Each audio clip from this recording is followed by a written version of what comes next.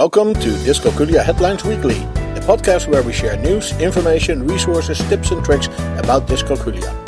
You can subscribe to this podcast via iTunes and then search for Dyscalculia Headlines. You can also find us on the web at dyscalculiaheadlines.com and then click on the podcast page. Teaching time in the digital age, Matt Trick, work from their strengths, treatment of dyscalculia, the debate over Cuisenaire rods. This is our podcast for week 37 of 2019, and we welcome Dr. Schroeder, the founder of Dyscalculia Services, to help us review the links of this week. Welcome, Dr. Schroeder. Well, I'm happy to be back. Thank you. Yeah, great. We have great links, and the first one, a very modern one, it is teaching time in the digital age. I can see the problem here. I can just sense the problem here. Well, this comes from Australia, but I'm pretty sure the same goes for children in most modern countries, as they use a lot of digital devices now. And that means it's concerning that the skill to tell time from a analog clock is a little bit declining. To be able to calculate time goes lost. People type it into their device and the device actually says it in half an hour or 1.5 hours or 3 hours and a quarter. You do this, that or the other and it starts beeping and you don't have to keep track of time yourself anymore. So people get more and more dependent on those digital devices.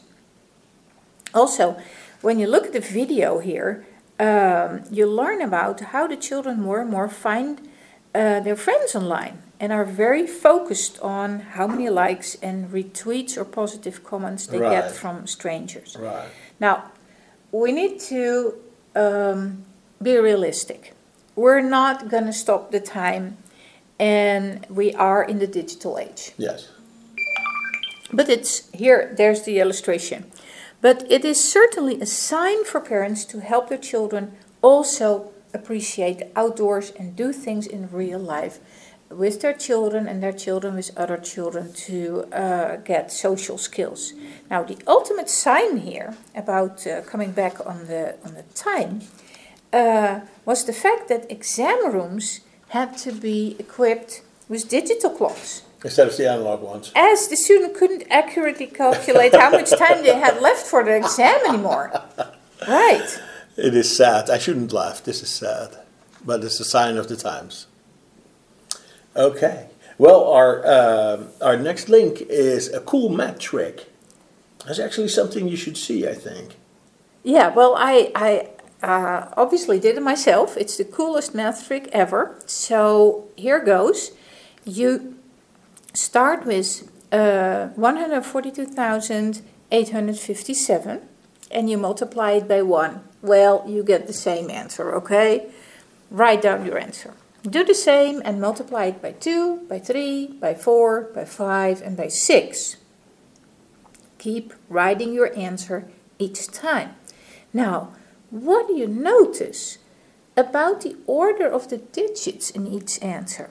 And I should not say what happens. Our listener should experience it for himself. So I'm really sorry. I'm not going to give it away. Just try this for yourself and you will be amazed. Okay, well, everybody pull out your calculators. And okay, the next link says work from their strengths. But should we focus on their weaknesses? Well, there's both sides of it. If you only focus on their weakness, that is kind of the old way of working with children with learning disabilities. The new way is really well explained in this article, and it was from the Greater Good magazine. Now, according to the so-called labeling theory, when you label a student with a learning disability, what they say is that this creates a problem, as the students hold lower expectations for themselves and others hold lower expectations of them. And that might have a downward spiral as a result. So in turn, those students may live up to those low expectations. However, the research supporting this claim is a bit controversial. So although students with learning disabilities do tend to struggle with lower achievement and do hold negative beliefs about their academic abilities, some researchers point out that it's difficult to kind of disentangle what was the chicken, what was the egg, what is causing these challenges. So it is all in the words you use to discuss their learning disability.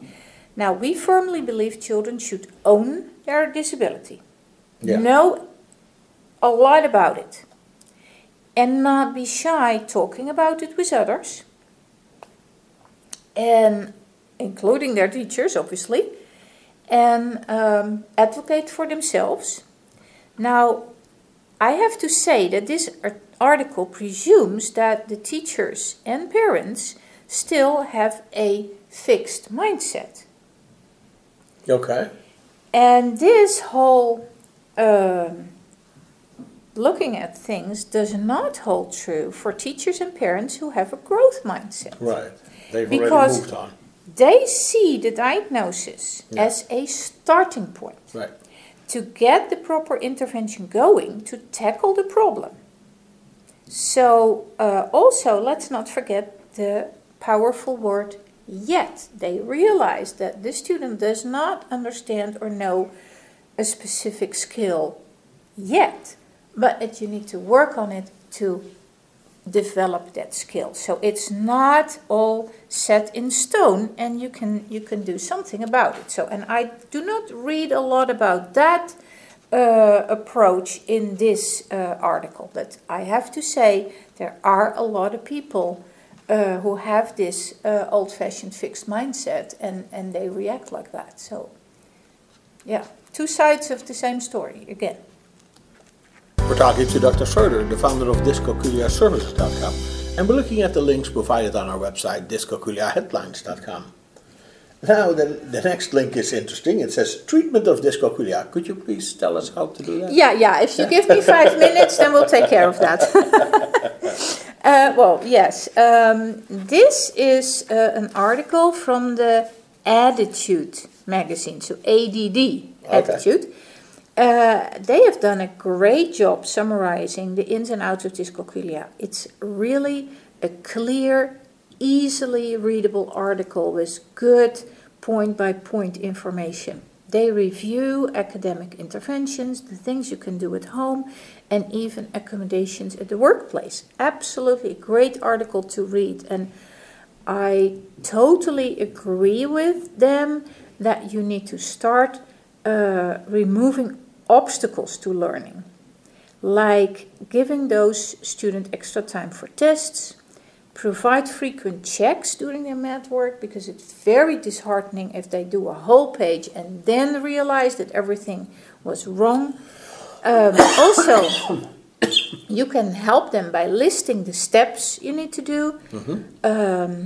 Keep an example problem on the board, and use brightly colored and uncluttered reference cards. I've seen a lot of reference cards that are pieces of art, fantastic, decorated, too busy, but way too busy visually, so we don't need that.